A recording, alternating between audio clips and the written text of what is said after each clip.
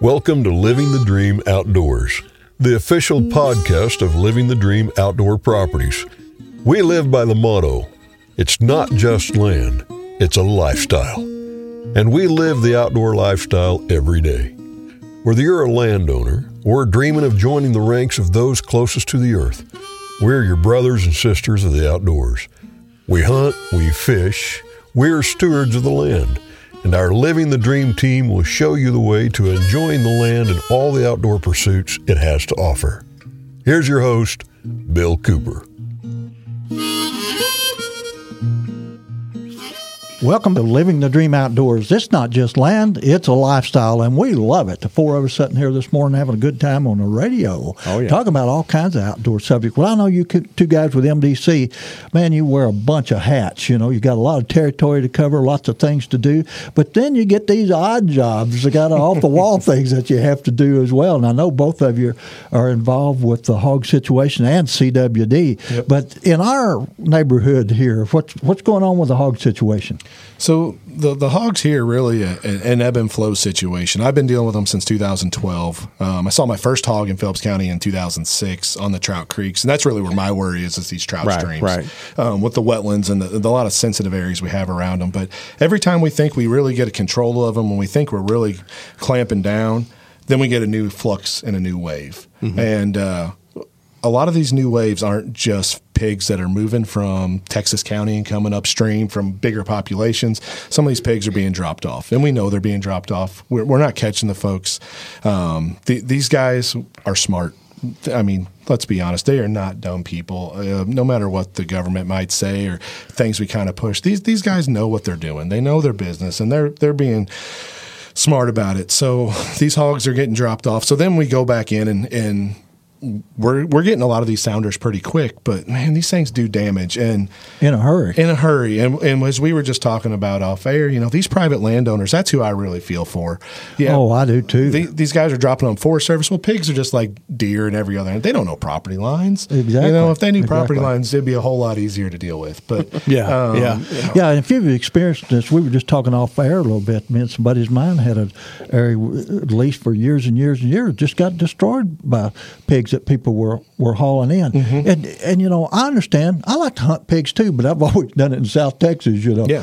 And that can be a game animal, but we certainly don't classify them as a game animal because we are starting to see the horrendous effects of what hogs can do. Yeah. You know, I had a friend, Vi Burnham, I don't know, a decade or so ago that bought I think about a 250-acre farm. The first year he had that farm, he killed over 300 pigs on it. That's a lot of livestock. That's a lot. And he still kills over 50 every year on his private property.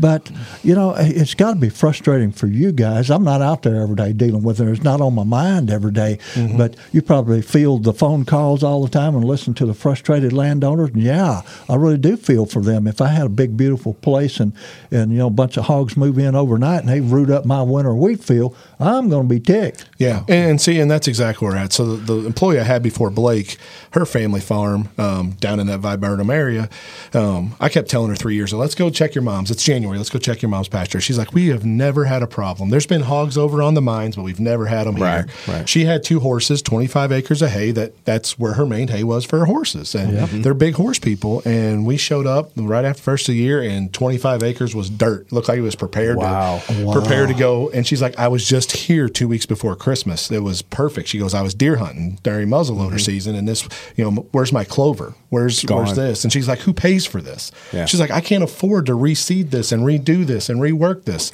And those are the people I feel for. And that story's more common. Yeah, and how many thousands of small landowners are there out there that's got 10, 15, 20, maybe 100 acres. But you know what, man, I do it every year. I plant my small food plots and everything, but that's money that comes out of my pocket, you know, for fertilizer and everything else, and it mounts up. That might be a few $100s that, man, I could have bought a new fishing rod with, you know, or whatever, you know. Exactly, and Daryl's probably seen this in his business, but where I turkey hunt, I got a very big landowner, but the charcoal company, they took a couple smaller pieces 15 years ago, and one of the guys that bought them was a young kid from Iron County, and I said, why are you coming here from Iron County? He said, well, my whole life I've had plenty of deer and turkeys. He's like, now we have plenty of pigs, and we don't have many deer and turkeys on our 120 acres. So I needed a new place to be. Yeah, it can be quite, we see it a lot, and we have a ton of properties for sale with pigs on it, and you do see, the ebb and the flow and the change of, the turkeys and the deer population and the whole thing. So, if somebody's wanting some hog properties, we got several down by Ironton right now. They're just loaded up. Go to livingthedreamland.com. We got pictures and everything, but I think like what me and Bill talk about all the time is we need to eradicate these hogs, get rid of them totally. And like in Viburnum, my farm's not terribly far from there where I live, and we saw like our first pig right over there in the last, I don't know, probably a month, I would say. But the golf course over there got decimated just with how many hogs that were out there. So Nick, when you guys find these pigs coming in from other areas, I guess you DNA sample them, or how do you? I'm sure you know where they're coming from.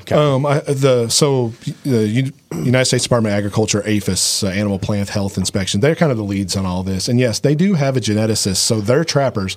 A lot of things Blake and I are doing, we're just finding pigs and getting the trappers to them. There's guys who are way better at this than us. But those trappers, they're taking blood samples, they're taking ears. And one of the biggest PSAs I could ever have was back in 2012, we were doing this, and we were having a big effort down on Mill Creek right outside of town on one of the trout creeks. We had a big group of hogs move in on Forest Service there. And 70% of the hogs we caught out of 354 or something in the summer had one of the 3 diseases that are transmittable to humans and livestock. Oh, my gosh. Wow. So if you're not handling these things correctly, if you're not cooking them correctly, burullosis, trichinosis, I know feline rabies was one of them, or feline AIDS. They're carriers for so much stuff. Wow. And they have stuff that you can contract. We don't have that problem with deer and turkeys and our other native animals. Correct. Yeah. So, these are things that I went there, I'm like, oh, yeah, we're going to get to eat some hogs. I'm all about this. I'll butcher them myself. And then, the people with APHIS are like, you don't want to mess with these hogs. They are disgusting. And, you don't see it in them, but they're carrying these diseases. And that's really not a good thing for even our native wildlife. And if I'm a cattle farmer, we don't really have pigs in the area. But if I'm a cattle farmer, burullosis and those things, they bother me. That you don't want those. Oh yeah, you don't want that around. Yeah. So Nick, if I'm a private landowner, like for some of our clients that live in the Dream Outdoor Properties, if they see that first hog or they start seeing signs of the hogs, who do they call at MDC to say, hey, let's get somebody on the property to get these taken care of? Yeah, so there's a lot of different ways. You can call your local agent if you have their number, if you know how to get a hold of them. You can go to our website and get on the feral hogs. You can report them right there on our website, and then there's a whole chain. It said you're going to have Matt Peter in here next week, so Matt's going to be our lead for a few counties in this area where it'll come straight to him and he'll start dispatching the resources. But MDC is in the business of eradication right now. And I really truly think it's the right business to be in, because I love deer and turkey hunting. And that's what me too. I do too. And everybody knows pigs knows they'll eat anything, including you, if they get the opportunity. Yeah. But they're so hard on ground nesting birds, and they're tearing up soil and causing erosion problems. We could just go on and on and on. But I encourage people that if you really don't understand the hog situation, you want to know what could be in the future, how horrible these things can get, just do a little research about Texas. I was looking at a map some months ago, and it's showing in red, and we had a few locations around the state. Texas was solid red. They're having problems in the suburbs now, and they have hunted them religiously. But Sarah Parker Pauley, the director of the Conservation Department, was telling one of our media groups a few months back that she spoke to the director of DNR down there, and he had told her point blank that the worst thing they ever allowed to happen in the state of Texas was for the public to hunt hogs. And it's hard for us, so many people, to think through that, but we're scattering them out, making it difficult. Yeah, you kill one. Yeah, I killed one time. I tickle pink. He's still hanging on. Ugly thing. It's like a big old red Duroc, man, but big, about 350-pound pig, and he still hangs in my office. My wife still hates that pig. But, kill one, and there's jillions of them in Texas, But I know the battle you guys fight every day. Your trappers are out there. People are messing with their traps or killing one or two pigs out of a sounder, you scatter the rest of them out. And hogs are smart. If you're bothering them, they're going to move. Yep. That's all there is to it. Yeah, and I'd just like to say thank you guys both, because that's something that our private landowners, honestly, most of them are exactly on this side of the issue. They want them eradicated. They're not, again, it affects property values too. So most landowners realize that. Yeah, and so one last thing on our side, one thing the public does have to realize, people like Blake and I, we understand it's fun to hunt hogs. We would do it to a sense. I mean, running dogs. I got bird dogs. I mean, running dogs is one of the best things you can do. Sure. I understand that side of it. I understand, and I feel for them. Sure. But these things, they're not native. Where our landscape has not evolved with them, and they do more damage than good. That's exactly right. But MDC, stay after the hogs. Guys, there's a great deal of things to talk about the outdoors right now. You know, is it spring or summer yet? Is it officially summer yet? Well, I don't know Not about until the yet. 21st. 21st. June 21st is official summer date. Well, summer's half over by June 21st. I know. Particularly these days, you know. We were talking last week a little bit about blackberry winter. Mm-hmm. You guys know what that is. I don't think. Did you know? No, He didn't know what blackberry winter was. I think I missed that segment. Yeah, we experienced it, I think, early part of this month. You know, when it gets so cool. Did it frost enough anywhere to do any damage to anything that you guys know of? You know, there was a frost the first week of May that got my black gum tree in my side yard, and it dropped its leaves, and they've now came back. I was down in Perryville the last weekend of turkey season, and when I went out Saturday morning, birds were gobbling hard, but it was pure frost. We covered all the plants in the valley my in-laws live in outside of Perryville. I mean, it was a hard frost down there. Yeah, I got pretty frosty at the house. I know I had one tomato plant. I covered it, but I guess I put a coffee can over it. I guess I put it too close to the plant because it burned some of the leaves. Lost one tomato plant, so that's not too bad. But it got pretty cool. And of course, my big question is, and I'm sure you guys too, always, what's it going to do to the acorn crop? Yeah. That's a forester guy question. You know, acorns last fall were so random. The farm I hunt on south of St. James, when I got there this spring scouting turkeys, there were acorns everywhere. I had lots of acorns. But you go like around Little Prairie or you go to the Woodson K Woods, there was no acorns to be found in places. That's exactly right. And that's what this blackberry winter does for you. You get those late frosts. I haven't heard any grumbling out of the grape farmers, but I'm sure they got nipped a little bit too. I'm sure they did. So does that frost just where it hits cause that to be spotty then, Nick? Or I guess it really does. Okay. So some places might frost more than others. So, okay. Oh, yeah, absolutely. And it's funny. You know, a lot of times in the lower bottoms next to the streams, things get frosted over pretty good. Anything that's lower, that cold air is going to settle. Sure. But you take some of your favorite deer hunting or turkey hunting hollows, and they get zapped, the oak trees, there's not going to be acorns there. That may not be your favorite spot coming this year because we know the deer and turkey are going to be where the foods are, you know. But let's get back to Little Prairie Lake. I was saying that's such a fond place to me because I've been using it for 40 years now. When I first come to this part of the world, I did a little research. They were called community lakes back then. They don't still use that term, do they? Not for our MDC-owned lakes, no. For some of the partner lakes, like Burwan here in town, I help manage it, or in other places in the state, they still call those community lakes, but our MDC-owned lakes, like Little Prairie out there, no, we don't use that term on those. Well, I did my research, and it was really tough to do back in those days, you know. You're talking 73 or so. Golly, computers were just getting to be a thing. Well, at 73, Little Prairie was on its only second year being open, third year being open for fishing. Exactly. But I did the research, and I discovered that Little Prairie was one of 2 lakes in the whole entire state that you could waterfowl hunt on. I had it to myself for years till I opened my big mouth. and you're still talking about it. Still talking about it. So, Nick, when you manage a lake like that, I mean, what all is involved with kind of like your day-to-day duties, like at that particular lake? I mean, what are you looking for? I'm just out of curiosity. I'm just wondering. So it's a mixture of the biology and having good fishing with what the people want. Okay. Because if the anglers aren't happy, then if the people, everybody's going to bitch. That's just what happens. But you know, if your majority of your anglers aren't happy or aren't getting, then you really got to balance it. Okay. And so I've been here 15 years, managing this lake for 15 years, and when I first started, it was still, Bill can probably tell you, from the day it was built until about 2005 or 6, it was a really muddy lake. It had more than about 2 foot of depth that you could really see. Okay. It was a shad-based lake, had big bass, still had a lot of bass, but bluegill weren't great, red ear weren't great, crappie weren't great. We stocked more catfish in it than you could ever imagine, about 3,000 a year. Oh my gosh, that's a lot. So is that what the public wants, is catfish primarily? So the public really... I got a segment of the public that really wants good bass fishing. I got the bank fishing segment that just wants to catch stuff, and that's where the catfishermen are at. But a lot of catfishing out there. So over the years, it's really evolved. we cleared up the lake. It's got a ton of plants. We've been working on the plants for 10 years now. They're exotic. So you're trying to balance that with a budget. I only have $2,000 to manage vegetation in a lake a year. 100-acre lake? 100 acre. Yeah. Well, So that didn't go far. That's actually to manage all 7 of my lakes, not just Wow. Yeah. My jaw just hit the ground. I spend more than that on like a 3-acre lake. Exactly.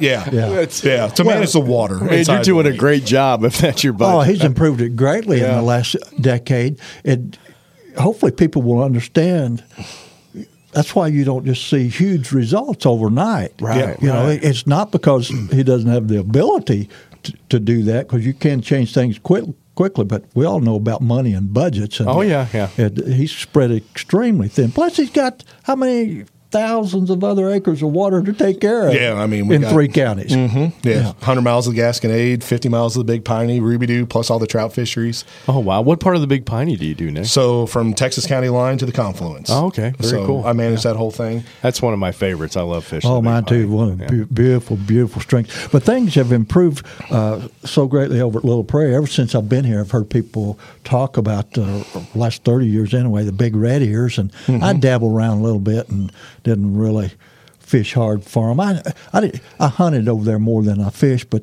I like to go over and catch the occasional bass. But I got talking to a few people, including Nick here, and found out a little bit more about those red ears. I've been putting hurt on them last few weeks. Good.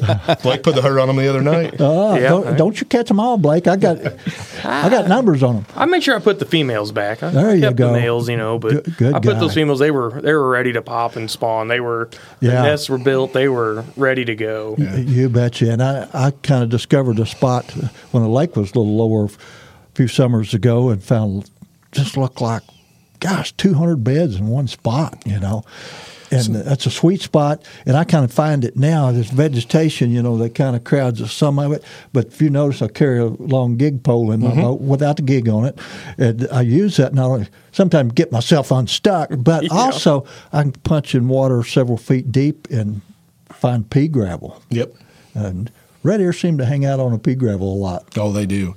They do. But so here's how people can really affect a lake. You said the red ear have come on strong, and they really have since about 2010.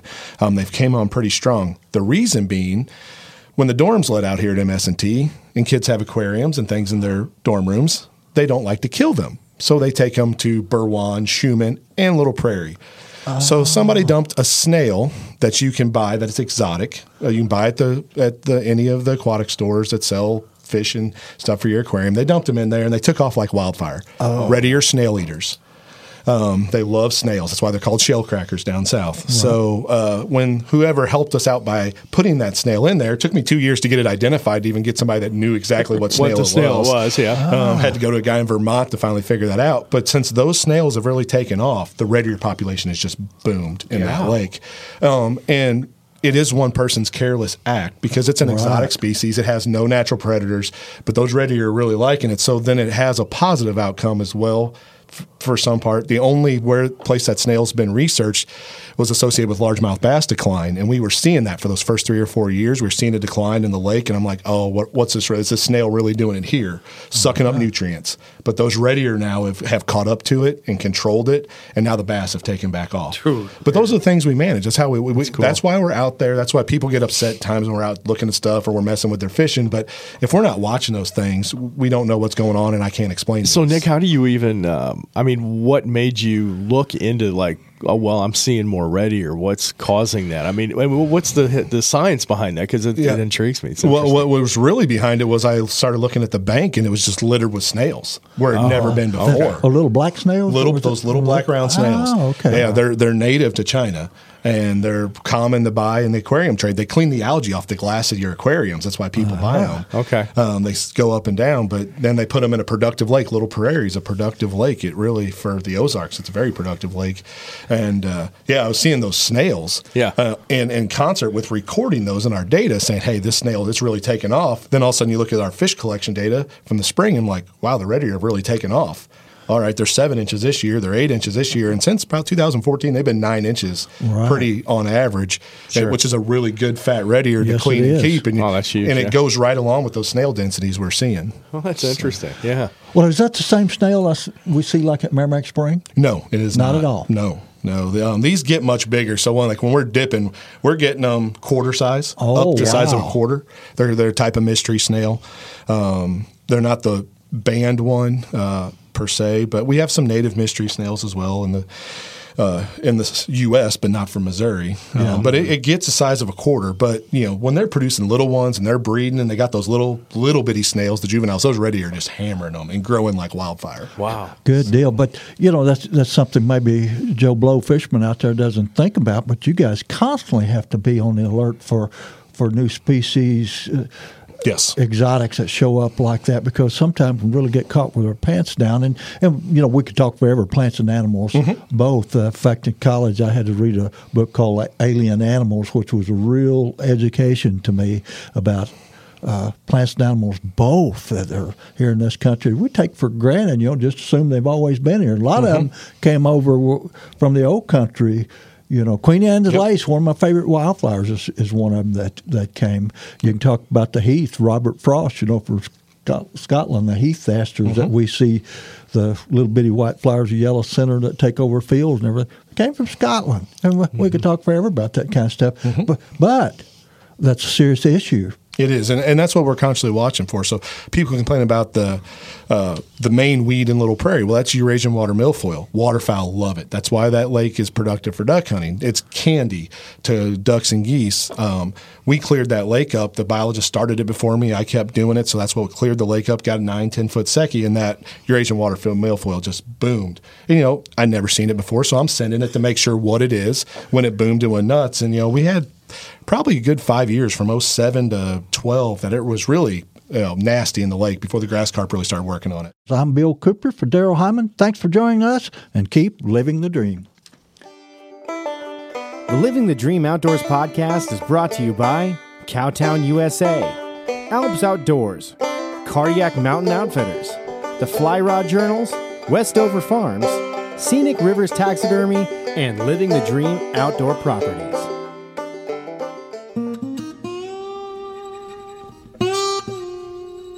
Land ownership is the American dream. Land is the basis of all life. Our wise use of this most precious of resources ensures the survival and growth of free institutions and our American way of life. At Living the Dream Outdoor Properties, we value the traditions and freedoms that land provides us. Every day we seek the solace of a mountain sunrise over traffic jams and smog, the calming silence of a bubbling stream over the sirens of the city, and the quiet of the countryside over the hustle and bustle of the world. We hunt, we fish, we farm. We live off the land. It's our mission to help our clients live out their dreams on the land as we do. At Living the Dream Outdoor Properties, we believe that it's not just land, it's a lifestyle. Join us 5 days a week on Living the Dream Outdoor Podcast as the Living the Dream Outdoor Dream Team explores the most desired outdoor properties in the Midwest and whisks you away to incredible hunting, fishing, and outdoor recreation opportunities. Host Bill Cooper, an inductee of the National Freshwater Fishing Hall of Fame, will be joined by members of the Living the Dream Outdoors team each week as they tell tall tales, unveil tips and tactics, and rub elbows with some of the biggest names in the outdoor world. You'll also find the Living the Dream Outdoors podcast on your favorite social media platforms, including Facebook, YouTube, Instagram, and TikTok.